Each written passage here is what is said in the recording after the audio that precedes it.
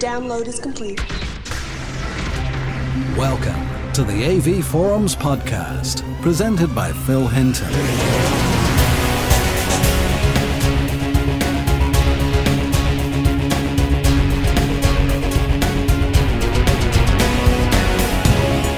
Hello and welcome to the Home Cinema podcast for April. We're coming to you from the Gadget Show Live.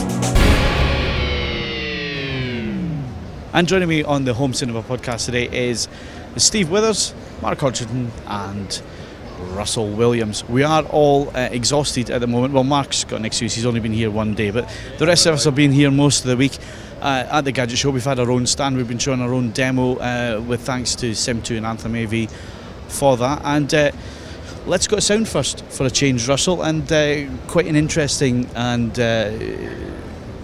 reference level sound in that room. Well, it's more weapons grade than reference level, isn't it? I mean, you could fill a room 4 times the size of the one we've got there, which will comfortably seat 15 people. We've got 1 kilowatt monoblocks per each of the 7 channels, and then 3 4,500 watt 15-inch subwoofers. Frankly, I'm in heaven. It goes up to and beyond even my expectations of bass. So moving on to the video, Steve, and reference quality again, because we reviewed it and you gave it a reference status badge, and that's the Loomis 3DS projector. That's right, Phil. It definitely is a reference projector. I mean, I was lucky enough to have it in my home cinema at home last June, and I delivered it on my birthday. It was definitely a great birthday present. It was a stonking performance from that projector, both in 2D and 3D, particularly in 3D. It has bags of brightness to spare. It uses triple flash. There's absolutely no crosstalk or flicker. It's an incredibly comfortable viewing experience. And seeing it in that setup we've got here today, just delivers quite literally the best 3D I've ever seen. And I mean, we've been telling people that when they've been queuing up for demo. It really is that good, and it delivered in every aspect. It's fantastic. Mark, it's your first day at the show. You're only here for the one day. Your first chance to see the Loomis projector. What did you think in terms of 3D? Yeah, as some readers will know, I'm not a great fan of the active shutter 3D system. It does give me a bit of a headache, and I can perceive flicker. But as Steve said, the triple flash really does sort that out, and it's the quality of the motion and the brightness of the colours was beautiful. And as Russell alluded to, the sound is stunning. Even me, as a complete non-3D convert, I still think it doesn't add a lot to some films. But I mean, how many times have I snuck in there to go and have a look at that? You're just trying to get out doing any work when you're. I might even like penguins by the end of this. It's absolutely stunning. It's so easy on the eye, so natural to look at. You don't get any sense of that sort of like trying to focus on the end of your own nose. It's just clear, flicker-free, absolutely seamless. It's like looking at a box out in the back wall, isn't it? It really is something else. I could even be converted. Now all I need is the loan. Yeah, I'd just like to point out that Russell's comments to penguins weren't anything unsavoury. We were actually using Happy Feet 2 in 3D as a demo along with Tintin, and I have to say that the sequence in Tintin we were using, maybe the whole film's a bit too much sometimes, but that sequence where he's escaping from a village, a Moroccan village, absolutely amazing 3D. Now, one of the reasons we are here is that it's a different audience at the Gadget Show Live, from the enthusiast audience that the AV Forums is known for. What kind of comments and how would you rate the audience that's here in terms of questions that they asked, Russell?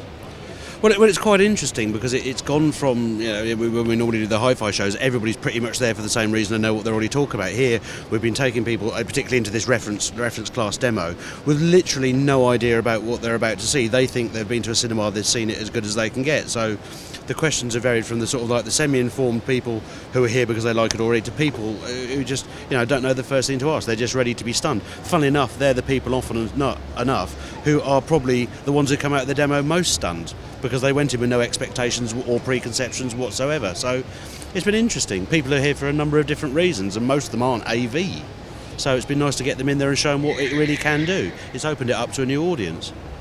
Well, you say it's a new audience, but I have to say I've met an awful lot of forum members over the last 5 days. So plenty of forum members are here at the Gadget Show. So yes, we obviously cater towards an enthusiast market at the moment, and we're looking to broaden the appeal. But a lot of forum members are here, and they were very pleased to see us having a stand at the Gadget Show. And they asked quite a lot of questions about their own systems. They appreciated the kind of information that the forums gives them. In fact, that it's all for free, and they enjoyed the demo, and that's great to see as well. Yeah, thing I've noticed, I'd say I've only been here one day, the majority of the questions I've been fielding are on the streaming side and smart TV type of functions, which is not something we really get so much on the forums, more of a less of an enthusiast level of questions, but interesting nonetheless. And yeah, it's a different audience, as you say, but it's good to open their eyes to see what home cinema can do. No, it's definitely not an AV show, the Gadget Show. Quite a wide range of products come under the terminology of gadget, and myself and Steve went for a wander around the show this morning to have a look, and some interesting stuff out there to have a look at. Yeah, you're right, Phil. Obviously, the word gadget's got a wide definition, and we saw stuff from the classic things you'd expect to see: TVs, projectors, amps, that kind of stuff, phones, of course. But then we saw a lot of remote control vehicles, quite a few of those, helicopters, cars. There was I saw some secateurs, actually, some French designed for trimming branches. I suppose that's a gadget as well. But, well, I'm glad you said branches and not bush. No, Phil. You're just wrong.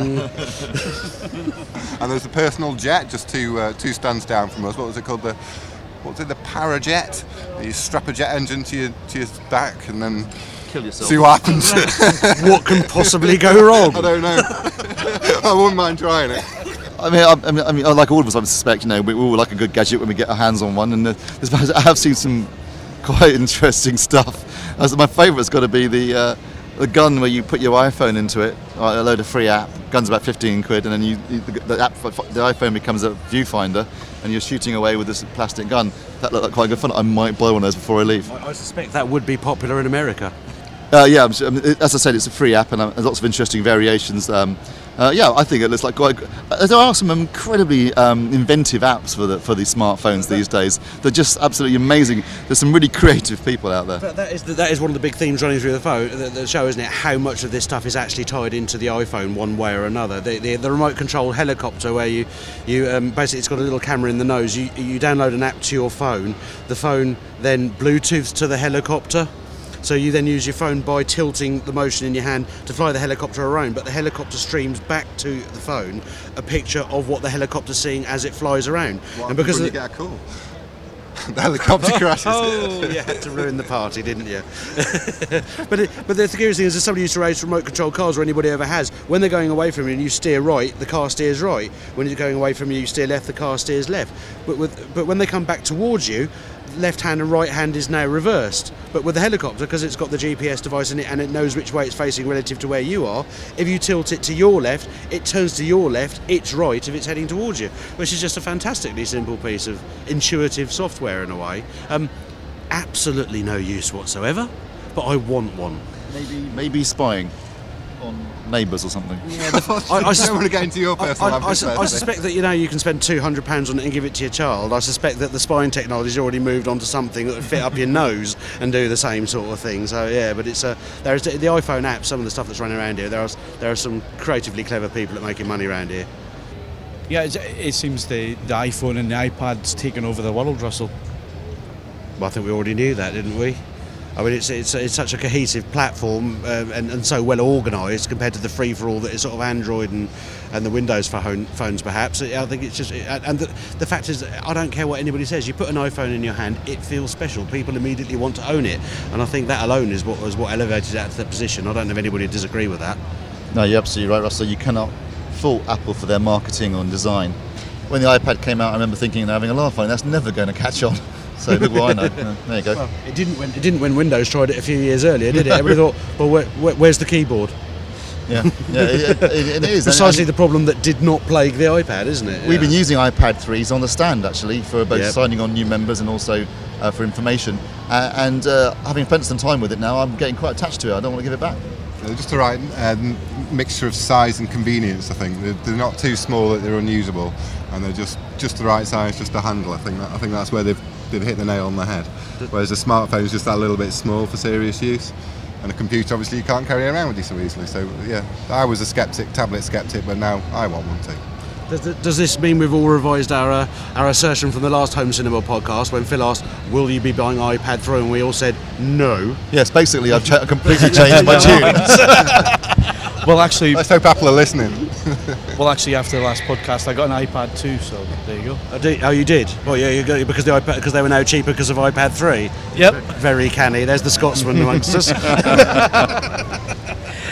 So other things on the show floor, you mentioned the helicopters and the remote control cars and so on. There was also quite a few interesting things like the death slide for the kids, and there was like a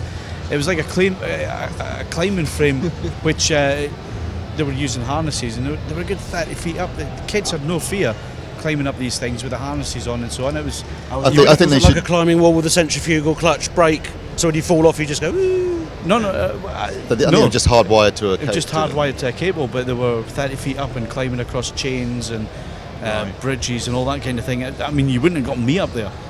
If I had my way, I'd taken the cables off and put crocodiles below the kids. I can see the appeal in that, having been to Bewilderwood in Norfolk, where you walk around on planks up in the trees and whatnot. I mean, my 3-year-old was around that like a ferret up a drain pipe, you know. So, I mean, I haven't actually seen it myself, what with having been chained to the stand for the last 3 days, but I imagine it's quite good fun. Well, I think it just goes to show the gadget shows a day out for the family, isn't it, really? That's half the appeal. You bring the kids along, they have a laugh. There's LG have got a Formula One racing car with a simulator in it. That looks as difficult as I think probably driving a Formula 1 car is, actually. There's a lot of people crashing. None of us are real gamers sat at this table, really, but a huge gaming area of the show, and some interesting sections of that with simulators and all sorts. And then, Steve, we went along to have a look at the Gadget Show Live Super Theatre, which was an hour and a half programme of different acts, as well as the 4 presenters from the TV programme. Got to say, I'm not a big fan of the TV programme because it's pitched just a little bit too low in terms of dumbing down what goes on. But there are personalities on there, and I'm thinking Pollyanna. Yeah, she's an attractive young lady. I'm thinking of Pollyanna too. I have to be honest here, I've never seen the Gadget Show on TV. Right. It's never appealed to me, and I don't like Channel 5. But I did actually enjoy the show, to be honest. They had some quite interesting things on the show. They had a French guy who manipulated lasers. That were quite cool. There was a flying bird, a robotic bird that flew around the auditorium. That's a winged bird. Yes, well, there were quite a few of the unwinged version too, to be fairly honest. He's so one track, isn't he? He's just so one track. Yeah, it was. Yes, it was a great. I thoroughly enjoyed it. And Jason Bradbury, who used to do our podcasts back in the past, he was there making a fool of himself as always. Yeah, he does that with great aplomb. And okay, so we're going to take a quick break here, and when we come back, we're going to talk about some of the stuff we've been reviewing this month. You're listening to the AV Forums podcast. Welcome back to the podcast live from the Gadget Show Live, and we're going to go through some of the products which we've been looking at over the last month. So let's go to Steve first. So Steve, the Panasonic GT50 3D Plasma that you've reviewed followed fast on the heels of the VT50 review that Mark did. So how did it stack up? What did you think? Well, obviously, you say Mark reviewed the VT50. I haven't actually seen the VT50 properly, only at shows, but the GT50 delivered the goods in spades, and based upon Mark's review, it looks like its performance, in terms of video at least, is basically the same.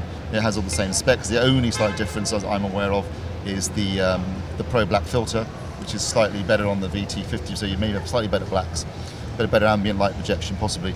But overall, I mean, the calibration controls were excellent. You could get completely reference performance out of it. Motion handling was great. The uniformity of the screen, at least the one I had, was spot on. There was no green tinges or blobs or anything like that. Just a really, really amazing blacks too. Really amazing. I mean, for the first, this year, I think personally, Panasonic have delivered in terms of black levels and performance, and I thought it was fantastic TV. And to be honest, I also reviewed the ST50. I think you're going to find it hard to find the 50-inch GT50, but obviously the 42-inch will be freely available because there is no 42-inch VT50. The ST though, the ST50, absolutely spectacular value for money, I think, in terms of both performance and price. And then you've got range of sizes going from I think 42 inches to 65 inches. It's a very attractive looking TV. It has calibration controls now, which it didn't have last year. And it delivered, again, the black levels, absolutely brilliant. I'd say, probably up there with the VT30 from last year. So a great performance all round from Panasonic as far as the GT and the ST go. And Mark, over to you on the VT, I think. Well, yeah, I mean, I can only echo what you said about the GT, really. In all facets of performance, it was just an absolute stunner.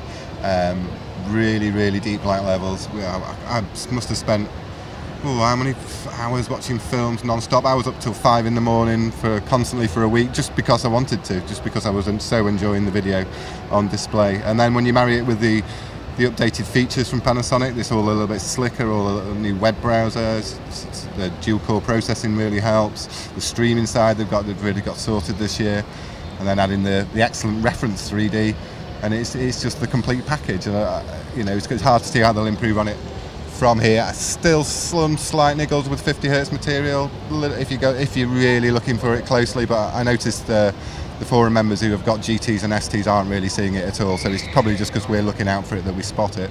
An absolute stunner, and it was a sad day when I had to give that one back. Yeah, I mean, I gave the ST50 and GT50 both highly recommended, and Mark, you gave the VT50. Yeah, I think the last time we gave a consumer telly a reference was 4 years ago, 3.5, 4 years ago. Probably don't have to say which one it was, but it was made by Pioneer. And I think, times have moved on, and the Pioneer just can't do all the things the VT, the new Panasonics and new television full stop can do. When you marry those all up, I think it is the new reference. Of course, I've only just got hold of a GT and the 50 and 42-inch size, and I've had it up for a couple of days, and I can't tell a lot of difference between that and the 50 VT that I had. So that might be heading the same way as the reference for 42-inch televisions. But of course, you'll have to keep your eyes on the reviews page for that one. Well, I think that's probably one of the reasons why the GT is only available in 2 screen sizes this year, because last year it was performing so well that they were taking sales away from the VT. And as you say, Mark, I thought the GT looked absolutely spectacular. Probably the only reason why I didn't get a reference was just because of the different filters. I mean, something has to be the reference. Yeah. Not everything can be a reference. The VT is a reference, but the GT is a stonky performance for the money. They're going to take some beating, Panasonic, this year, they really are. But we hear Samsung have stepped up the game on the Plasma and the Plasma range, improved their black levels, so we can't wait to get our hands on one of those. That's the E8000 and E6500, I believe. Those should be pretty spectacular televisions. Lots more to cover yet, but the Panasonics really are an excellent choice once again this year. And of course, it's not just Plasma that you've been looking at from Panasonic, no. Mark. You've also had a look at the LED LCD DT50. Yeah. What did you find there? Yeah, it's a good. I mean, it's a very nice television. A few uniformity problems. We get that with LED, but very accurate colours, lovely bright image, and the 3D is stunning. And to be honest, I have to say I prefer it to the Plasma version. I find it less flickery. That's probably a personal thing, but it's as smooth as butter. Panasonic really have nailed the 3D. Video processing's excellent with the DT. Styling's very, very, very nice indeed. Black levels aren't all that, but the filter is incredible. So if you've got the lights up and you've a couple of lamps on in the room, the black levels still look good. It's only when you really go really low light that you'd notice that the blacks weren't, plasma black. The filter is stunning. So in most living rooms, it would make a fine choice. Perhaps a little bit expensive, but yeah, you pay for quality, and it certainly doesn't suffer with some of the banding issues and dirty screen effect we see with others who remain nameless for the time being. An excellent set. Yeah, and much the same all the same features as packed into the Plasmas. The new Smart Connect, Smart Viera Connect platform. It's got loads of content on there now. They're going to take some beating too. Perhaps a quick mention, without sounding Panasonic heavy, you also had the ET5, which they've gone passive. Yeah, they've gone passive, and to great effect. So the video processing chip is exactly the same as found in the DT50, so it's all the same strengths, very similar black levels. And if you prefer passive 3D over active 3D, it's considerably cheaper and excellent value. We've got it up on the stand at the moment, actually. It's holding up pretty well in here. Motion clarity is reasonable. Perhaps the DT50 pips it there, but I think a really good set from Panasonic for their first passive entrant. Well, that's TV-wise what we've been looking at. You've also got a pile of TVs in your living room at the moment, Mark. You can't really afford to be down here. You really should be working on your reviews. But just give us a brief taster of what's coming up in the next month from you. Right, well, we've got Toshiba 55YL86 3, which is written, but Steve, I don't know what Steve's been doing this week, but he's not proofed it yet. Following that, we've got LG's second tier LED 3D TV, which is the LM860V, which I'm just in the process of writing now. Following that, we're back onto Panasonic again, and the active equivalent of the ET5, which is the ET50. And then I've got another Panasonic, which is the flagship LED today, which is the WT50, which went up on the stand a couple of days ago. And then another Panasonic, which is the GT50 42-inch version. And after that, I'm going to have a couple of days off. You're running out of things to say about Panasonic, aren't you? Things to say about television. A lot of cutting and pasting there, isn't there? How dare you, sir? Well, I mean, that's the thing. When it gets to this time of the year, I mean, Panasonic are usually the first out the blocks, and of course, with AV Forums, they just pile all the TVs in the door, and before you know it, it looks like a Panasonic review site, which we don't mean to do. It's just that everything turns up at the same time. I think it's worth remembering that the Mark's review of the VT50 was a world exclusive. So It was never a world exclusive, was it, Steve? Yeah, and In the world. just In so, the world? just so- Like- Universal. yeah, in the universe, in this galaxy at the very least. There could be a parallel universe. Yeah, I can't speak for But I parallel prefer not to universes. think of that universe. No, it's wrong. That university only got a highly recommended.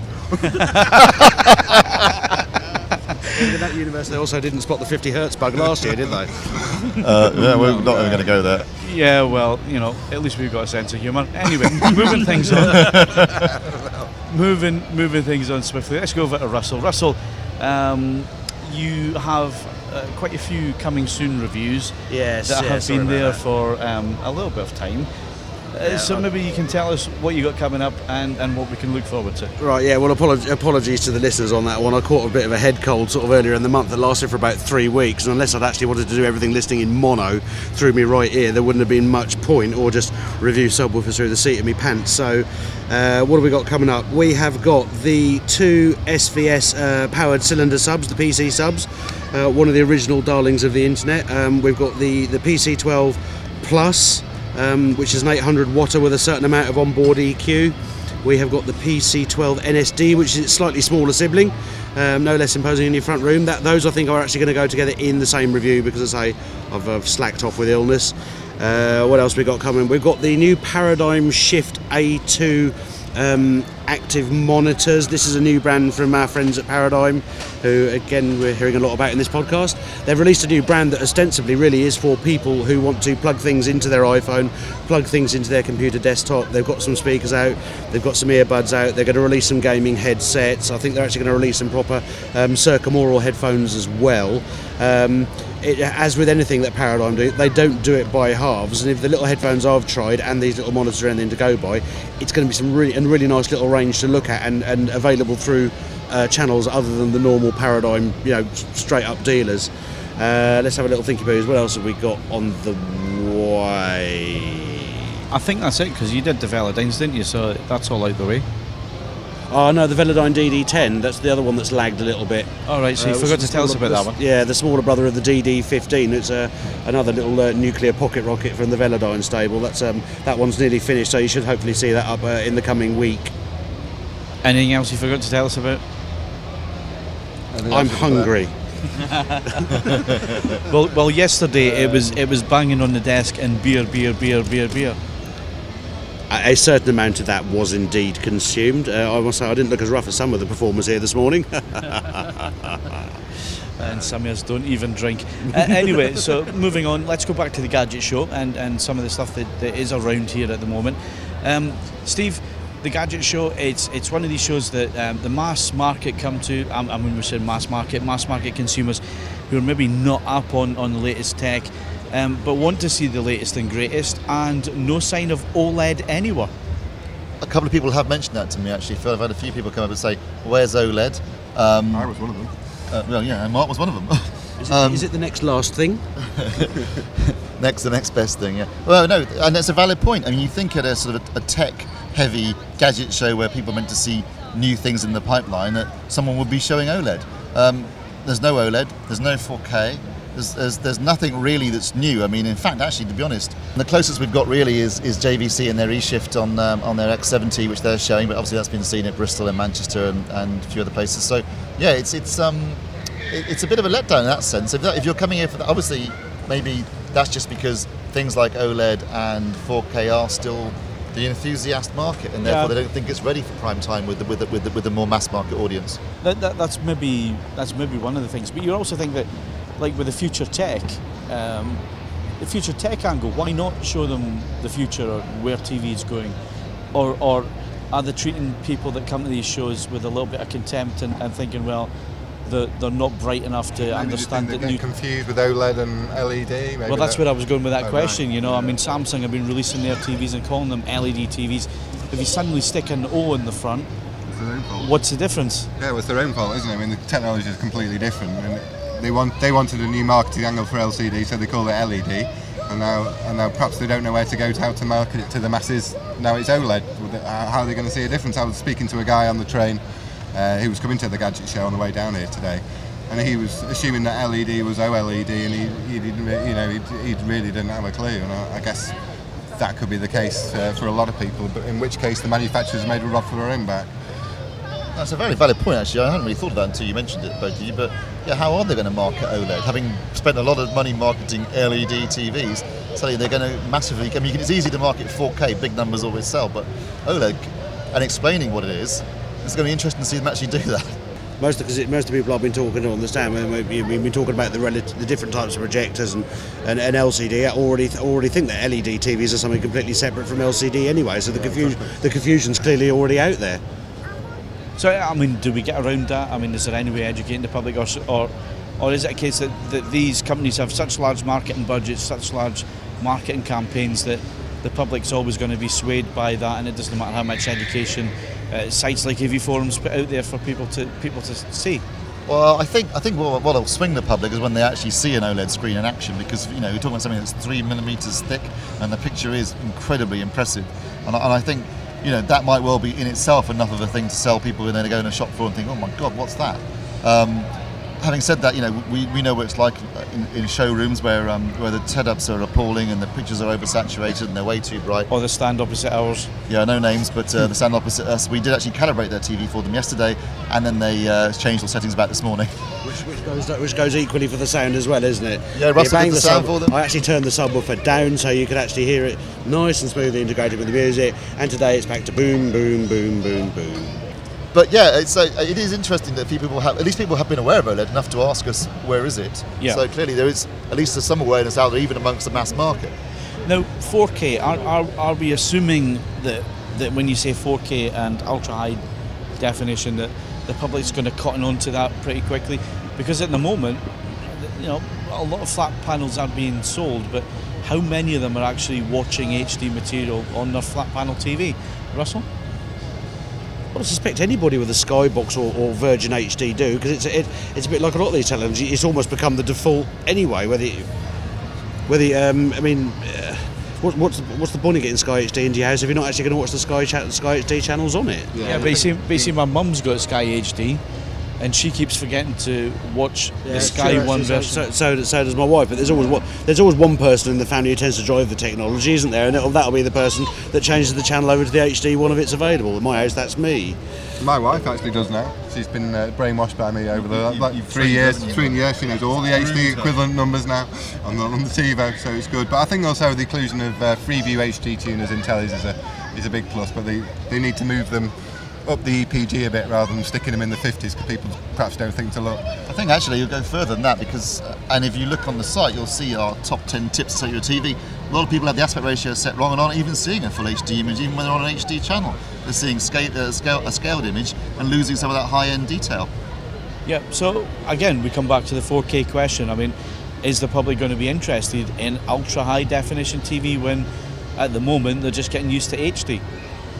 Well, that's a valid point, Phil. I mean, then again, they started selling HD TVs long before there was an HD source, so I guess the same business model is going to apply to 4K. People like big numbers. It's always easy to sell a big number. The question is, how long is it going to be before there's some kind of 4K content in the home, isn't it? And I mean, aside, I'm not aware personally of anything even in the pipeline at the moment. I mean, I don't think anybody else is. I get the feeling they're going to roll out OLED before they try and hit us with 4K in a big way. Myself, Samsung and LG are coming out at the end of this year with their versions. I can see Panasonic and Sony will be next year. Perhaps they'll leave it another 2 or 3 years until there is actually some content they can watch before hitting us with 4K. Well, as always, Japan leads the way in terms of broadcast 4K with NHK, who developed the technology and developed 4K, and now moving on to 8K. Are we getting to the point here where manufacturers are so desperate to sell us a new technology like 3D, which nobody really wanted? I mean, the public still don't fully understand it. The number of questions about passive and active 3D that we've had on this stand this week has been quite telling. But also the fact that when they go in and see the demo and they see 3D done properly, everybody's coming out and saying, wow, I didn't understand that 3D was like that. Now,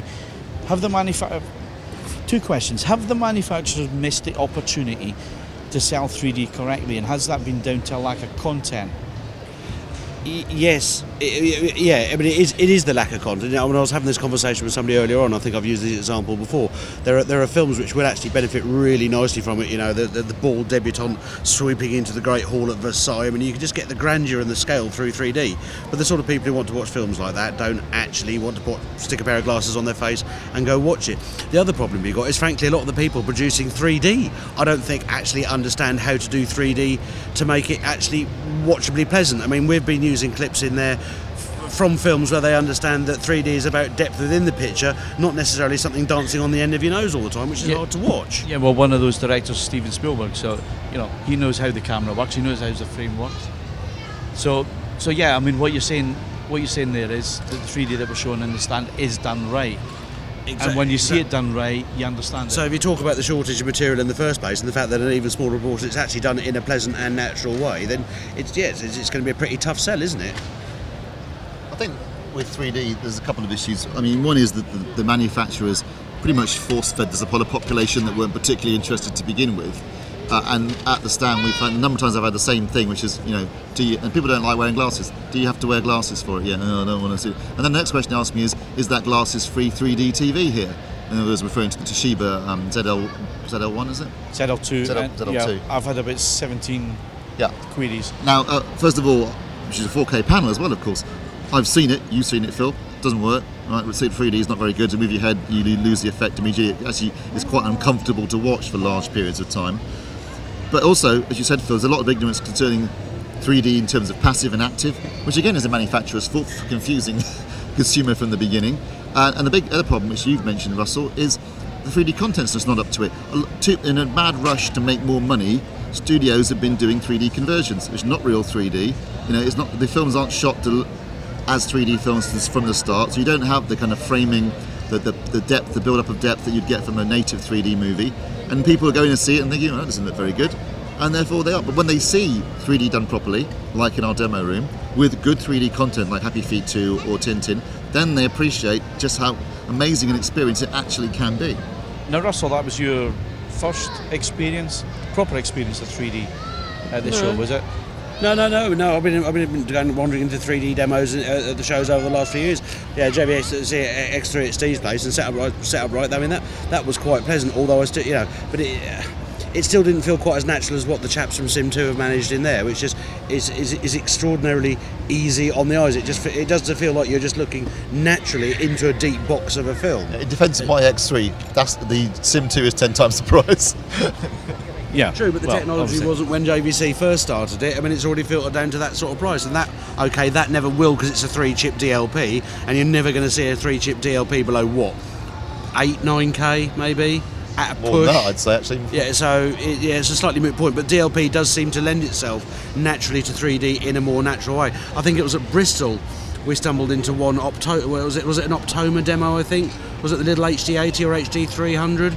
An 800 quid DLP single chip projector, and it was surprisingly watchable.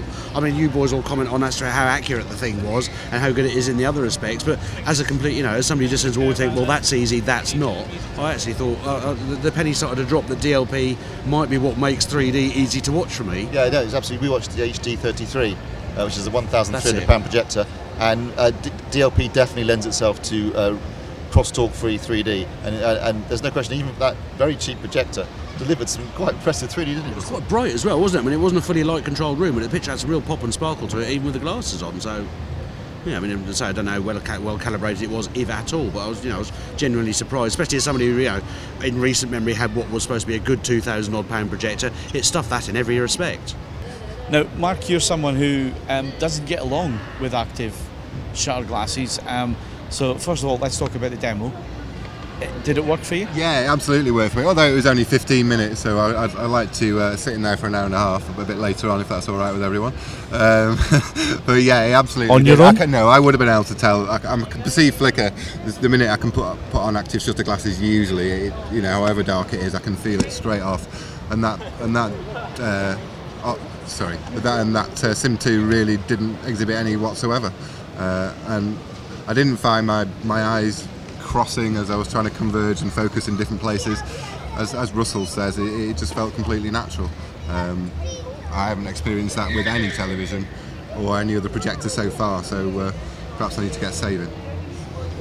You'll be saving for quite some time there. But you're also a fan of the passive technology. You've had a couple of passive TVs in recently. Is that still the case, or do you think? I still like it. I still, if I have to watch it, something in 3D, I will do it passively. I still won't go out of my way though. Exercising. Picture him being active all over his television there. That's no thanks. If I have to do 3D, it is passive at the moment for me. Although, as I said, with the Panasonic LCDs, I did find them considerably less flickery than anything else I've tried so far on the active front. That was one thing that was interesting for me this weekend, or this week indeed, because it is the weekend now, isn't it? We've been you lose time and space in this place, don't you? Was to see the LG passive 3D, and actually I was quite surprised quite how effective that was as a system. You don't seem to notice the loss in resolution as much as you think you might. Well, I think your brain melds it together. I read a very fills it in with the depth perception, doesn't it? I think anything over 5 or 6 foot from say 50-inch telly, you don't see the black matrix with a lot of people go on about. You really can't. I've got 20/20 vision. I can see it from maybe 3 foot on a 50-inch screen, and I don't think there's a noticeable loss in resolution whatsoever, because I think if your brain works normally, it'll just join the information up, and it looks just the same to me as the active version. So just taking a break from the TV talk that we've been having here and talking about 3D and so on, we've been joined by Stuart, who's kindly brought the coffees over to the table where we're recording the podcast at the moment. Stuart, why is AV Forums at the Gadget Show, and what's the main reason for us being here? Well, it seemed like a good idea at the time. I think all the enthusiasts in the UK who are likely to find us have already found us. They're just doing a search on Google and we pop up all the time. But bearing in mind that so many people have got tellies, who aren't perhaps enthusiasts, and they're not particularly interested in anything other than just putting the telly in the living room and watching it, but they still need, I think, a lot of them need some kind of help in actually getting the most out of that telly. Being here just helps raise our profile a little bit, lets people know, that we exist, and we've got this brilliant leaflet, what Steve wrote, that has top 10 tips about how to make your TV look better. It is a bit of a tongue twister though when you're trying to give the leaflets out to get that right. But is this the market that AV Forums can benefit from, and can this market benefit from AV Forums?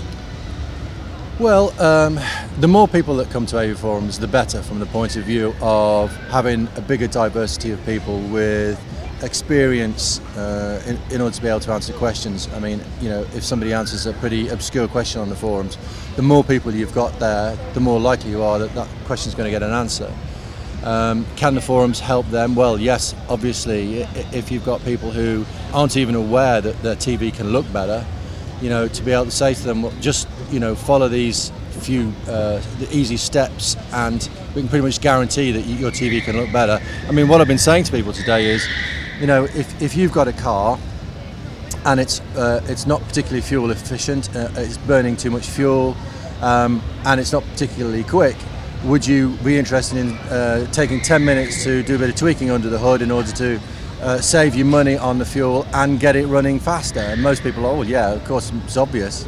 But unless you know that can be done, then you're not going to think twice about it. So it's nice to be able to say to people, you can make your TV look better in just a few minutes by following these simple steps. Of course, we also have the demo on the stand, which we've gone into in some depth in the podcast already. But I mean, generally, what's your thoughts on what we've shown there at the stand, and how successful do you think that's been? Well, it's aspirational. I mean, when you tell people it's £100,000 home cinema, I mean, they're going to expect to be impressed, I think, and they are. How if they can relate that to something that they can actually get themselves, well, let's hope so. 3D projection can look absolutely fantastic. We've seen that. That's been proved. People are then going to come away thinking, oh well, how good is mine going to look? And obviously, it's a case of diminishing returns. But I think even on a much more modest budget, you can get something that looks really good. I mean, we've reviewed sub £2,000 projectors, haven't we? Which was one which was sub 1,000, in fact, 3D projector. Right. Okay. And that looks great, doesn't it? Yeah, it was incredible value for the money. Epson TW5900, which is, I noticed they got on sale here at one stand for £899, including 2 pairs of glasses. Oh, yeah. So I mean, if you're talking about a normal everyday consumer that wants a big picture and to impress the friends and to see good 3D, it can be done. I guess the object of our demonstration, though, is to show them how it's done correctly, so they now have a reference point when they look at other 3D. Yeah, I mean, how much they're going to remember that, because they're going to come out of that room so frazzled by the fantastic picture and audio quality. They're going to have to come back to the forums and get some pointers on how to get the stuff set up right, because obviously, you can't judge how something looks several weeks, months or years later from seeing a demo, but at least perhaps they can remember how exciting the experience is, and know that they can achieve something like that in their own home cinema. I remember watching Jurassic Park on Laserdisc in Richer Sound's demo room, and hearing the T-Rex thunder, through the forest and everything. And that was so exciting, and it made me really want to go out and get my own home cinema. And then when I saw Star Wars again, when it was re-released at the cinema, and the Death Star blew up, and then there was that kind of sonic boom in the cinema, and I thought, wow, I can't wait to get a home cinema that's as good as this, with subwoofers aplenty, so that when the Death Star blows up, my shirt collar ruffles under, it makes my shirt resonate, and so I think it's that kind of effect that I hope it has on people. It inspires them to go out and get their own home cinema. So I know you got going back to the stand and hand out some plastic bags, which we've all been doing all week. My feet are saying no more. I think we're all suffering here, folks. I mean, our legs are gone. We've been here. It's been a long week. It's been a lot of hard work, Stuart, and a lot of money put into it as well from AV Forum's side of things. A lot of time and effort from the Anthem guys and Sim 2. Do you think it's been worth it? Oh, absolutely. Yeah, absolutely, definitely worth it. We've learnt a lot, and hopefully the people who've seen us have learnt a little bit about us, learnt a little bit about home cinema. Hopefully well, of course, we've been able to do a little bit of networking. A few representatives of AV companies in the UK have come over and congratulated us on what we've done. So hopefully we've impressed a few people there as well. Absolutely, totally worth it. Yes. And you can't walk anywhere around here without seeing a blue and white AV Forums bag. No, we've had people walking up saying, where do we get we've been wondering where we got these bags from. And of course, trying to give them out now, what on earth do you say to people? Well, I like Russell's line, actually, which was here's a really useful leaflet that tells you how to set your TV up and a bag to carry it in. I mean, nicely summed up, right? Yeah, I mean, it's like, oh, here's the most useful leaflet of the whole show. But it starts off with, when people are walking through the door, of course, it's have a bag, you'll need it. Now, the other thing that we're doing is competitions. A lot of confusion from people as well about signing up. If they're already a member of AV Forums, if they're listening to the podcast on iTunes or whatever, and they're a member of AV Forums, they can still enter the competition. It's not just open to new sign-ups. Yeah, of course. It's a prize draw rather than a competition, really. It's been 4 of them have been set up. The Panasonic VT50, 2,400 quid. The Oppo 500 quid Blu-ray player. The Samsung dock, which is about 140 quid. And then there's the XTZ computer audio system, which I don't actually know how much it costs. Shame on me. But all forum members can go to the competitions page, and I've made it as easy as it possibly can be. It's, do you want to enter the prize draw, yes or no? So it'll be quite interesting to see how many people choose no. And a lot of interesting things have been happening in the run-up to this show. It's been a really busy period for all the team at AV Forums, because not only have we been designing the stand and putting the stand together, but also the Forums has a brand new look that everybody will have noticed now. Isn't it cool? And I was just going to say that. I was just going to say that it is cool, it is sleek, and a lot easier to find stuff, a lot more intuitive to use. The menu's been tweaked a little bit, of course. It's a learning process on our part. You know, people give us feedback on what they think works and what doesn't, and you know, we have to kind of evaluate that and take the feedback as a whole. You know, and so the menu's been tweaked a little bit. I think it's easier to use now. It's clearer. That's the whole point. I mean, there are so many forums. The one thing that I identified years ago is the fact that if you're browsing through a shed load of forums, it can be quite intimidating sometimes. You think, oh my, you know, this is just overwhelming, I can't cope with this. Hopefully we can present the forums in a way that guides people so that they can get to the place that they want to go to easily. But as far as the look is concerned, I mean, I love it. Dougal from Critical Media is the principal designer behind it, and it's great. I think it's really nice, and the design's been reflected on the stand, so everything's coherent. You know, there's a theme that running through the whole lot. And anybody who's lucky enough to pick up an AV Forums coaster this week will be reminded of that design on their desk every time that they slump into their hands. Now that was a coaster, not a toaster. That's quite a good idea, actually. AV Forums toaster. It has AVF burnt into it when it pops out. Oh yeah, cool idea. Yeah, AVF branded toast. So guys, let's just wrap this podcast up for this month. We've gone off on quite a few tangents. The main one being the Gadget Show Live. It's been quite a good experience. We've all went together again. First time in quite a while. Just your final thoughts on what you've seen of the stand. Can I do it first? Because I've got to go hand some bags out. Yeah, of course you can. It was brilliant. See you later, guys. So Mark, what do you think of the show, the type of people that have been coming along, asking questions, that kind of thing? Do you think AV Forums offers them something new, a new resource? Yeah, of course. I mean, most of the forum members are a pretty friendly bunch, and all sorts of questions get fielded. So provided people are quite happy to go in and sign up, and even, I mean, I've only asked some very simple queries, just sort of simple setup queries, but people have been struggling for weeks and months with, and they didn't realise it was just a simple solution. They could just sign up onto the forum, ask the question, it'd probably be answered within 20 minutes, and they'll be off and running. Yeah, it's definitely got value, and the new design is a lot simpler to use and nicer to look at and far less intimidating. And as for the stand, yeah, I think it's done a stunning job. All involved, fantastic. Yeah, no, I've really enjoyed it here. It's been nice. It's been nice meeting a bigger cross section of society than you normally meet at an AV show or even a straight hi-fi show. The only real negative to come out of the whole weekend is I really do have a pathological hate of Adele now. Yeah, we'll have to explain that one, don't we? None of us will ever listen to Adele ever again. If I see her in the street, I may even hit her. There is only so many times you can hear the same track over and over and over and over and over. Not just that, we had to put up with a Cockney sparrowed sort. We're going, thank you for making my dreams come true. Every time they kept playing it. Basically, just so you understand it, the stand opposite were playing her live at Albert Hall video over and over again.